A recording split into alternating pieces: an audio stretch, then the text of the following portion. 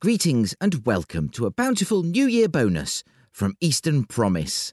It's Best of the Guests Part 2.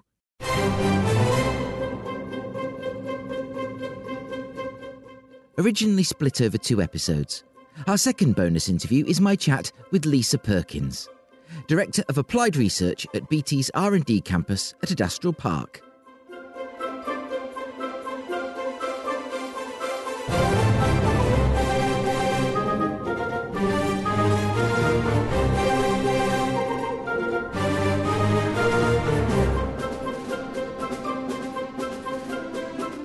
It was a delight to chat with a leader of Lisa's calibre, and on each visit to Adastral Park, you can see technology leaping forward. This interview also hints at a Raiders of the Lost Ark style warehouse, which I can't confirm I've seen.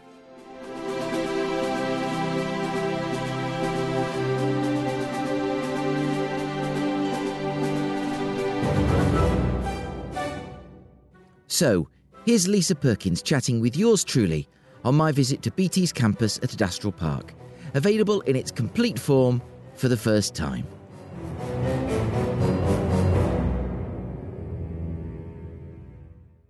It is a real pleasure for Eastern Promise to be here today on Adastral Park, and I'm absolutely thrilled to welcome Lisa Perkins to our humble podcast. Could you just introduce yourself more than I already have and say a few words about yourself, please? Certainly, thanks, Mike. I'm Lisa Perkins. I'm Director at BT for Adastral Park, which is the Research and Development Centre for BT, but is also home to 155 other companies as part of our tech cluster, which we call Innovation Martlesham. Now, to start with the big question, what does innovation mean to you? Ooh, that's a good question. So what does innovation mean to me? I think it represents anything. So it's not technology only limited. Anything that finds a new and inventive way of doing something. What we're interested in BT is, the technological innovations that not only do something differently, but with purpose and with great effect and great impact. So we talk a lot about purposeful innovation. So finding cool, new, innovative solutions that solve challenges or create opportunities. We talked a bit this morning about, or you talked to us about why Martlesham, why BT are here, why they've made this the home for their R&D and their innovation and their applied research. What keeps BT here? Oh, we're delighted that you are here, but what keeps you here? So a number of different things, I think, but a big part of it is the 100 acres of brilliant facilities that we have built over the years at Adastral. So we have got obviously our office spaces, but clearly we drive world-leading research from Adastral Park, and in order to do that we need numbers and types of different kinds of facility. And what we have on site are, these types of facilities, like our test and integration facility, our labs, our anechoic chambers, and so on and so forth. And the fact that we can drive our research, innovation, design, development, test and operations at scale. So the very reason we moved into Adastral in the very beginning was because the landscape suited the testing and the research that we were executing at the time. And we've just grown lots of facilities over time that enable us in a way that actually to replicate anywhere else in the country would not only cost a huge amount of money, would also present a significant challenge in terms of finding the space and capability to do that. So kind of that's one reason. The other reason, we're less than an hour away from London. You could argue that you would want to have, that some sort of point of presence such as this in a more central or, kind of a town such as London where, there is a large gathering of, people and organisations. We're only an hour up the railway line from London. And so actually that becomes quite convenient. And I think what keeps us here as well now is that over the last few years, we've built incredibly good connections with the region here. So, the Chamber, the LEP, the county councils, and we've extended actually our innovation community beyond the bounds of Adastral Park. So we have lots of projects where we work closely with Suffolk County Council, East Suffolk County, East Suffolk Council, and other organisations. From which we all derive great value and is very useful to BT. So those are our at least three ideas as to what keeps us here. What kind of impact does Adastral Park have on not just the global and the national economy, but the regional and very much local economies? So in terms of actual numbers, the GVA of kind of the ecosystem at Adastral is close to £1 billion for the nation, and obviously from an East Region perspective. I think more interestingly than that as a number, though, is kind of the impact in real terms that we have. So obviously we're one of the bigger employers in the region, and that continues, and we've got lots of opportunities in the pipeline. So again, I think we present as a rich opportunity set for the next generation in terms of job opportunities. And to that point, another impact that we have had across the region is with our schools programme. We've been running that for over 10 years, working really closely with most of the local schools, from primary schools through to secondary schools and further education colleges, to create a really effective programme of interventions to inspire the next generation of technologists. So again, creating the opportunities, the job opportunities from a BT perspective, the opportunities from an innovation Martlesham perspective in terms of, helping our innovation cluster, tech cluster, to thrive and grow, and the companies within those to thrive and grow, thus begetting more opportunities, and helping to create the pipeline of skills and talent that feeds kind of those opportunities. So, those are real impacts, positive impacts for the region. And that, I haven't even gone into, the supply chain impact that obviously having an organisation such as BT here in the county or the region creates. If you had to characterise the tech industry in this region, how would you do that? I mean, I wrote down here, I don't know if this is a good question or not, if sort of imagine if it was, the Eastern region tech industry had a dating profile, what would that be like? Vibrant. Thriving, growing, exciting. We do talk about ourselves in terms of, one of the biggest digital and ICT tech clusters across the nation, actually.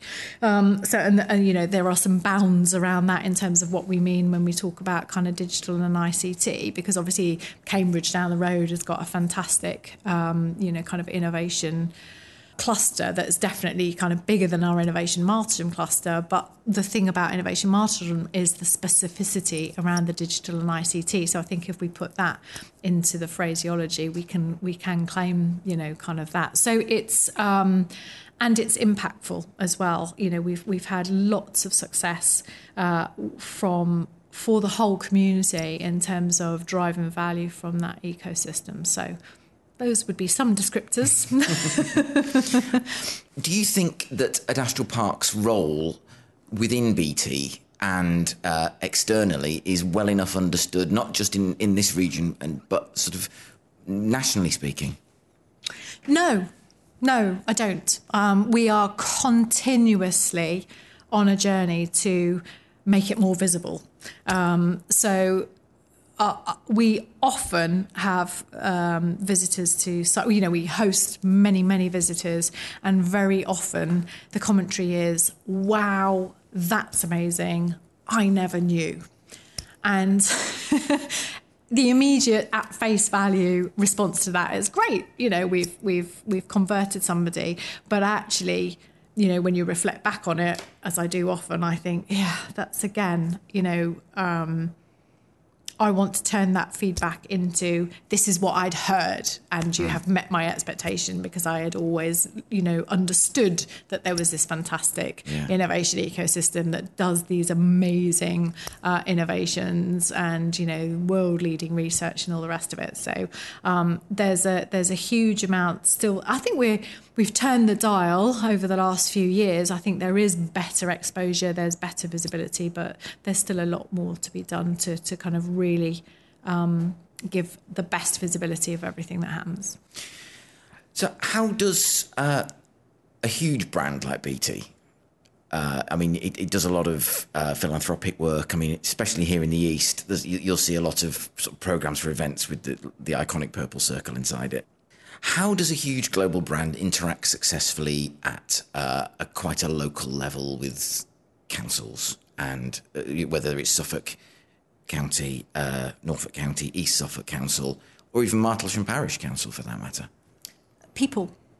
So BT, yes, has a brand presence, is a global organisation, but at the end of the day, it's an organisation of people. The reason that I think we have the great success that I believe us to have in the East region particularly is relating to the fact that we have 4,000 people here on site. We have, our families live in this region.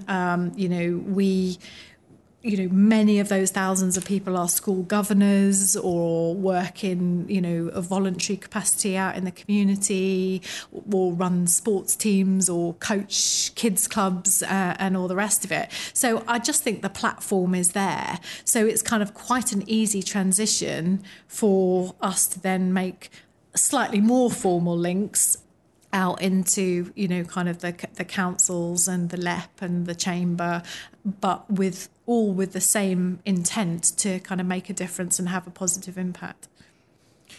If we look at sort of in the main three cities in this region, if talking about Norwich, Cambridge, and counting it as a city, Ipswich, are we talking about tech corridors when we should be talking about a tech triangle? Yes.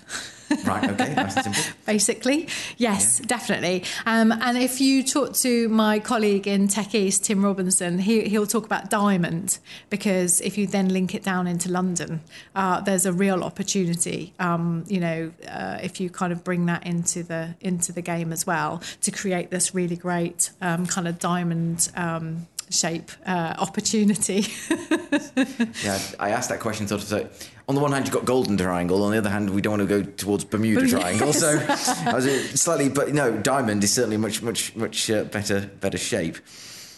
And to sort of flip an earlier question on its head, as much as BT size can make it easy to sort of get hearings in the sort of the corridors of power nationally, globally, does that? I'm sort of asking the same question in a different way. Does that obscure your local contribution? Is obscure the right word? I understand what you're asking. I think it depends which audience you're talking to, So I think if you were to talk to the regional, teams, that I've just described in terms of LEPs and chambers and all the rest of it, I think they would be extremely clear, probably on both fronts, in terms of, kind of what's happening at a local level in terms of all the many engagements that we've got running, versus, kind of that more, I guess they might call it more formal or but more national, more global kind of presence that kind of BT has. So, yes, it is multidimensional. And I think, conversely, you could go to other audiences that would only see one or the other, so it is, we talked about visibility, is there enough visibility of all the goodness that happens at Adastral? Just to use the schools programme as an example, there is a BT-wide initiative around digital skills to kind of lean in and drive huge impact, positive impact around the education for, the nation in terms of digital skills. So there are numbers of programmes that are implemented from a group perspective. And what we try to do is adapt and work with those. But what working in a more regional context allows us to do is personalise it as well, and adapt, but also complement the group initiatives with more personalised activities. So that doesn't really answer your question. Does the kind of the bigger brand obscure what happens at a regional level? I guess the short answer is sometimes. Yeah, that's perfect answer. I was having a very interesting chat to Professor Gerard Parr of the UEA about SETI, the Smart Enabling Technologies Institute. And he was telling me about the meetings he'd had in terms of trying to give visibility to what is, to my mind, a very exciting project for sort of data manipulation, testbed, kind of thing you're doing so successfully here. And he was sort of relaying a story where he'd presented to elected representatives and asked for open the Q&A, and the first hand went up, how will this improve my broadband?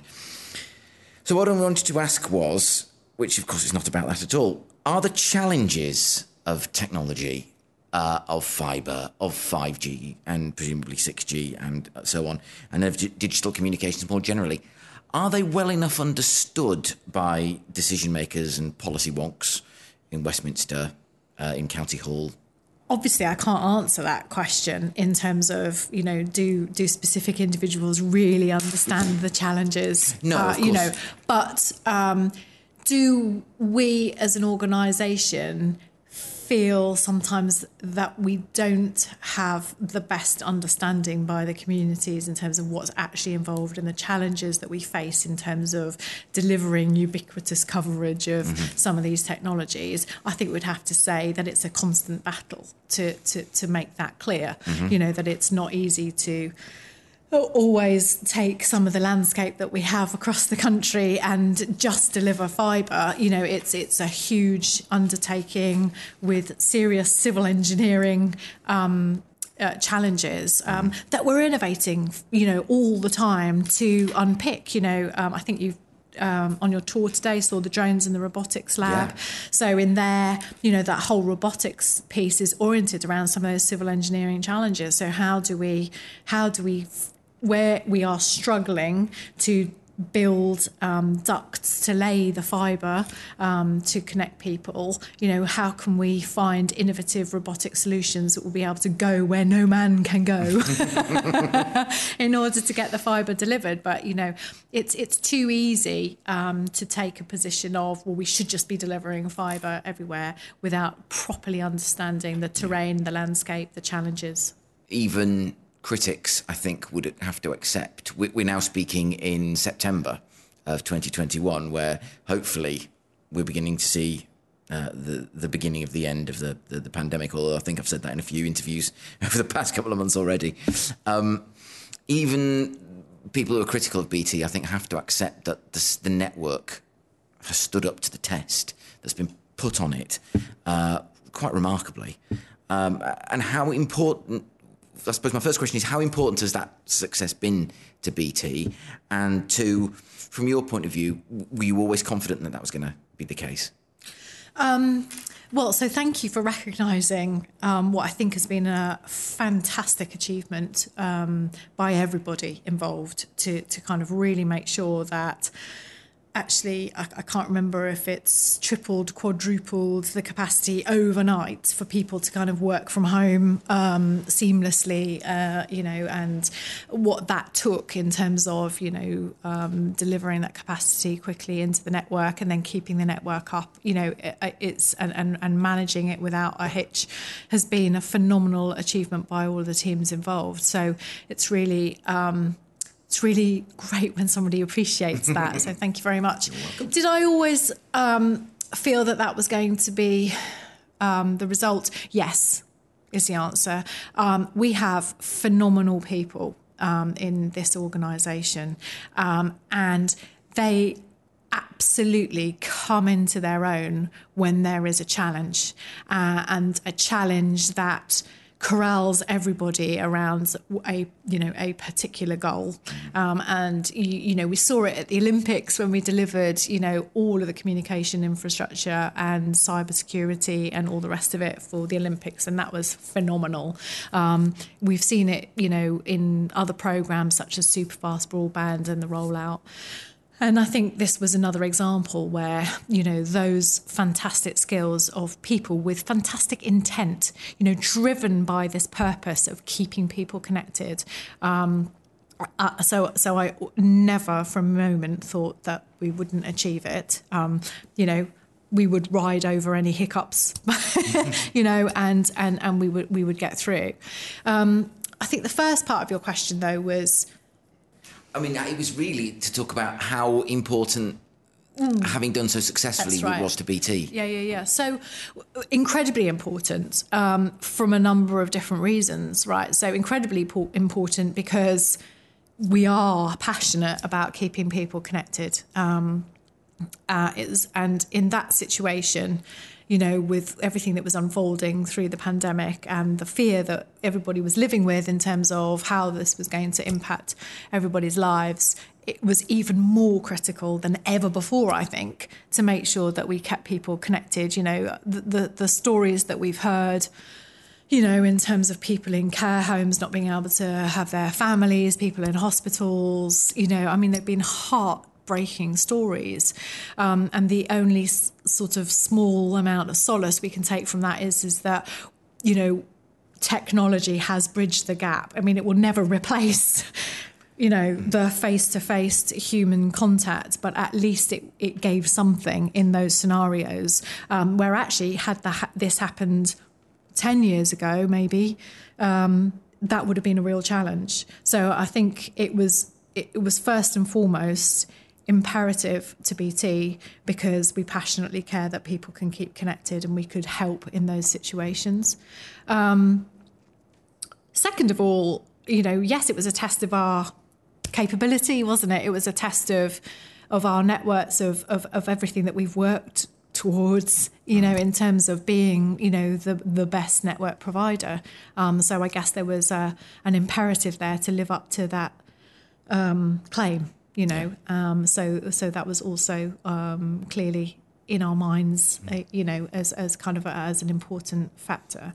But also, as BT pivots now from, not pivots, but builds from this fantastic platform of, unsurpassable connectivity into domains around digital products and all the rest of it, it was important to demonstrate our prowess in that connectivity piece and in that security and trust layer as well, in terms of, actually there is a trust factor there in terms of, the things that BT can do and at scale.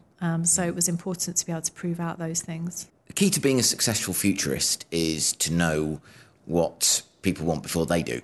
So how does Adastral Park ride the challenge of looking to the future, coming up with technology that people don't know they need? It is by being out there, having a global innovation presence. So we have research centres with MIT, with Cambridge, with Belfast, in Abu Dhabi, in India, in Tsinghua University. So we are... The way that we think about the innovations and how we progress innovations from kind of blue sky thinking to, real tangible propositions is a kind of a funnel process. So what's really important is that to get the best nuggets out the bottom of your funnel, you fill it as wide as you can at the top end with lots and lots of kind of thinking. And that's, kind of the way that we fill that funnel at the top with that kind of more futuristic outlook is through those conversations, those partnerships globally, the 40 plus collaborations that we have with universities, the collaborative projects, that we work on right across industry, as well as obviously just the kind of the sheer graft that we do personally in terms of the research and the insights that we drive as part of that research. So it all feeds that sort of thinking funnel, if you like. It's just, I've got this sort of image of my mind that somewhere here on Industrial Park, there's a warehouse that's a bit like Raiders of the Lost Ark, where there's technology being kept, that the time's just not there yet. Is that, you're nodding? Is there? Yeah. Well, no, I don't think we've quite got a warehouse, though. So we might be missing the warehouse, but, yes, that has happened on multiple occasions where BT's actually been ahead of its time with particular innovations that had we waited, just a bit longer to try to, take it to market, actually we would have had huge success. But unfortunately, the timing was just a bit misstepped, and somebody came along a bit later with something a bit more improved. Yeah. And have kind of made a huge success from it. And so the pipeline is always there, and there are things that sit on pause, maybe on a shelf, waiting for the right time. And a very important part of the research that we do is around. An important part of the research that we do is to patent our IPR and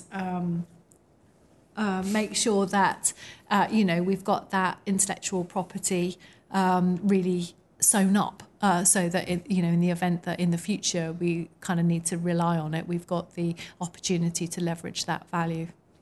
So one of the things I actually took from the showcase was when Rob was saying it's not there yet, but it's coming. To which I sort of kept replying, but there was a time that's a great thing, because there was a time for everything that's now with us, like smartphones, when that was it's coming. Because I remember, isn't BT the patent holder for talking of smartphones? When you turn your smartphone, screen flips. Yeah. That came from here. Yeah. So I think that's just a really good example of as well, that the stuff that's out there that people just now completely take for granted, that actually. And the pandemic has acted as an accelerator, hasn't it?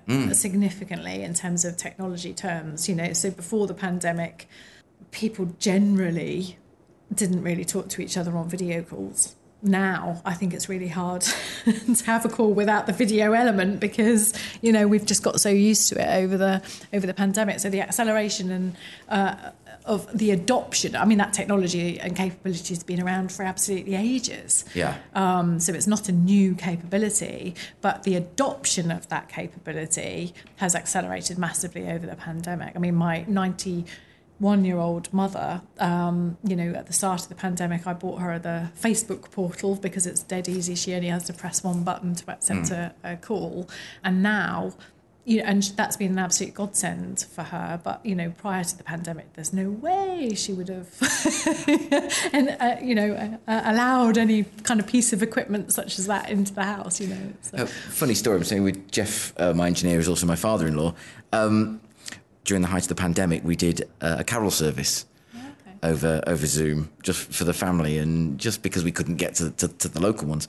And a bit of a challenge with latency, but as much because my father was playing the keyboard in the East Midlands, and the rest of the family was sort of here, my brother in the Midlands, and the rest of the family here. And although my father was getting quite upset that everyone needed to turn their mics off, we were killing ourselves laughing, because it was just the latency had sort of inattentive effects, making it incredibly funny. Because we couldn't marry anything up. Next time you'll be able to do it over 5G, and your latency will dissipate, and you'll have a very serious carol concert. Yes, indeed. It's almost slightly disappointing, but I'm glad I sort of gave you the opportunity to mention sort of the lower latency of 5G. So one, we've talked about the visibility. Number one, it would be that everybody knows what's happening at Adastra Park and is proud of this fantastic asset in the east of England. So that's definitely one, and we're working on that. Two is to just grow and deepen, or broaden and deepen the expertise and the areas that are across sites. So, for instance, I'm talking currently about setting up a health innovation centre. So, health from the perspective of digital health, and what we can do around that area. But in my vision, I would like numbers of different innovation centres across those kind of sectors, and become world renowned for the development of kind of the solutions that transform the NHS potentially, and kind of bring or iron out or face into the challenges that the NHS has in terms of the operations of its environment to deliver, fantastic patient and client experience, for example. So numbers of those. I guess I would love, we're working on it with the Digitech Centre. I would love it to be, even more diverse as a community on site, in terms of, obviously we've now got our University of Suffolk students on site, but wouldn't it be great to have other university institutes on site, actually resident with us, so that we're further diversifying that fusion of, science, research and business opportunity, that kind of purpose that, after all, we started back in 1846, wherever it was, with Wheatstone and Cook. But seeing that in material terms. And then, the one that probably everybody would leap to immediately, that I've deliberately left last, is, the aesthetics of kind of the place. Obviously, we've got, 100 acres, 55 buildings, many, very old buildings with lots of sort of challenges in terms of running them and all the rest of it. I would love to see, a kind of a very exciting uplift of the aesthetics of kind of what the site looks like, so that actually, you're wowed right from the get-go as you walk through the gates as to the amazingness of the site. The reason I've very deliberately left that last is because we wow people anyway with the buildings as they are, and actually that's not as important as the content of what actually happens here. But it would be great to be able to create that real wow experience as well. When new innovations are made here on the park, how do those sort of percolate their way up to yourself? Is it as simple as, the phone ringing and the sort of breathless engineer at the end of, you've got to come and have a look? Or is it sort of very more formal and planned process? There are so many ways. So, yes, people just contact me. I've had an idea, and that's quite exciting. In fact, I just had one today. So that happens. Obviously, we've got formal research programs, informal themes that are researching particular areas, that are directing, kind of innovations. So that's kind of a more formal model. Then we've got, obviously, all of the work that we do across the Innovation Mastership ecosystem, helping connections between companies and connections with those companies with BT, and finding the innovations that marry up and all the rest of it. But we also run competitions and events, to try and encourage that innovative thinking, so, potentially setting a particular challenge or a particular theme, and, incentivizing people to give us their ideas, is another, method in the toolkit. There's it was a very interesting article on BT's own website, and I'll just read a bit for you. Our industry can be the lifeline to pull together a digitally inclusive society. We've got a flavour of that from the showcase. Do you want to just talk to what that means for yourself personally? Yeah, I guess it just comes from the intention that, everybody should have access, to digital capabilities, recognising the value and opportunities that creates. So we have numbers of different programs. So I guess that I'm going to split into two things. I'll talk first about the skills actually associated with digital inclusivity. So we touched on this earlier, but one of the core group ambitions around, kind of tech skills and digital inclusivity is oriented around, skills not just at school and, for the next generation, but very much around, helping everybody to become capable of using, digital content or digital devices and, efficiently. So there's a whole program of work to across the nation to kind of drive up digital skills in that domain. From an innovation perspective, obviously we're always looking at how we make technology more accessible, and how therefore do we simplify it? How do we create technology with the best user experience so that it's intuitive? How do we if it's a device or an app, how do you interact with that interface in a logical fashion that doesn't mean you have to go and hunt for a 150-page manual or the equivalent or what have you. Or if it's a service, a Wi-Fi service, or it connects automatically. We've got some really great innovations in terms of, for example, in your smart home. If you think about an environment where you might want lots of different types of devices, you might want something that's your Ring doorbell. You might want something that's, automating your blinds. You might have a remote vacuum cleaner and all the rest of it, but critically what you've got, whatever you choose those items to be, are lots of different devices sitting on lots of different platforms, probably with different interfaces, and you either have to be across all of those things and be quite tech savvy to kind of make that happen, or we are looking at really exciting innovations that just cut through all of that complexity, so that almost all you have to do is unpack the device and it does everything for you, and sort of self-selects where the Wi-Fi is and how you want to use it and what your profile is and so on and so forth. So, we're looking all the time for the solutions that cut through complexity and mean that we can make it everything as inclusive as we possibly can in terms of the digital environment. And obviously there are, challenges with everything, but, you think about privacy, data, and all the rest of it, those things need to be overcome to kind of really create the pain-free, seamless experiences that we all long for. Coming to about the end of the interview, and I'll thank you properly in a second, but before I do, I like to have the last question of the interview to be more of a slightly whimsical one. I don't know why, I just do. And I was trying to give it some thought about what the best question of asked me. And if you could create one app to make your life easier, what would that be? Oh my gosh. So one app that would make my life easier, yeah? Is that what you said? Yeah, there you go. Go for that. A memory app. Me too. Definitely a memory app. So my wonderful, wonderful team have now become my extended memory bank.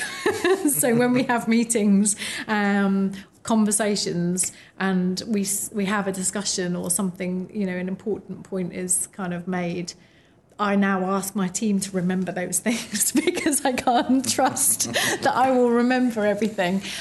So if I had an app that knew, because obviously I wouldn't remember from the app what I was asking the app to remember, I need an app that remembers and can deduce what it is that I am really looking for and present me with the answers. What was the conversation that I had when I was talking to somebody that I can't remember about some topic that I'm not sure about, and it would give me the answer. That would really make my life a lot easier. Well, luckily you're in the right place to get that sort of thing developed. But Lisa Perkins, thank you ever so much for welcoming Eastern Promise to Adastral Park. It's been a lot of fun and an absolute pleasure. Thank you for your time. Thank you.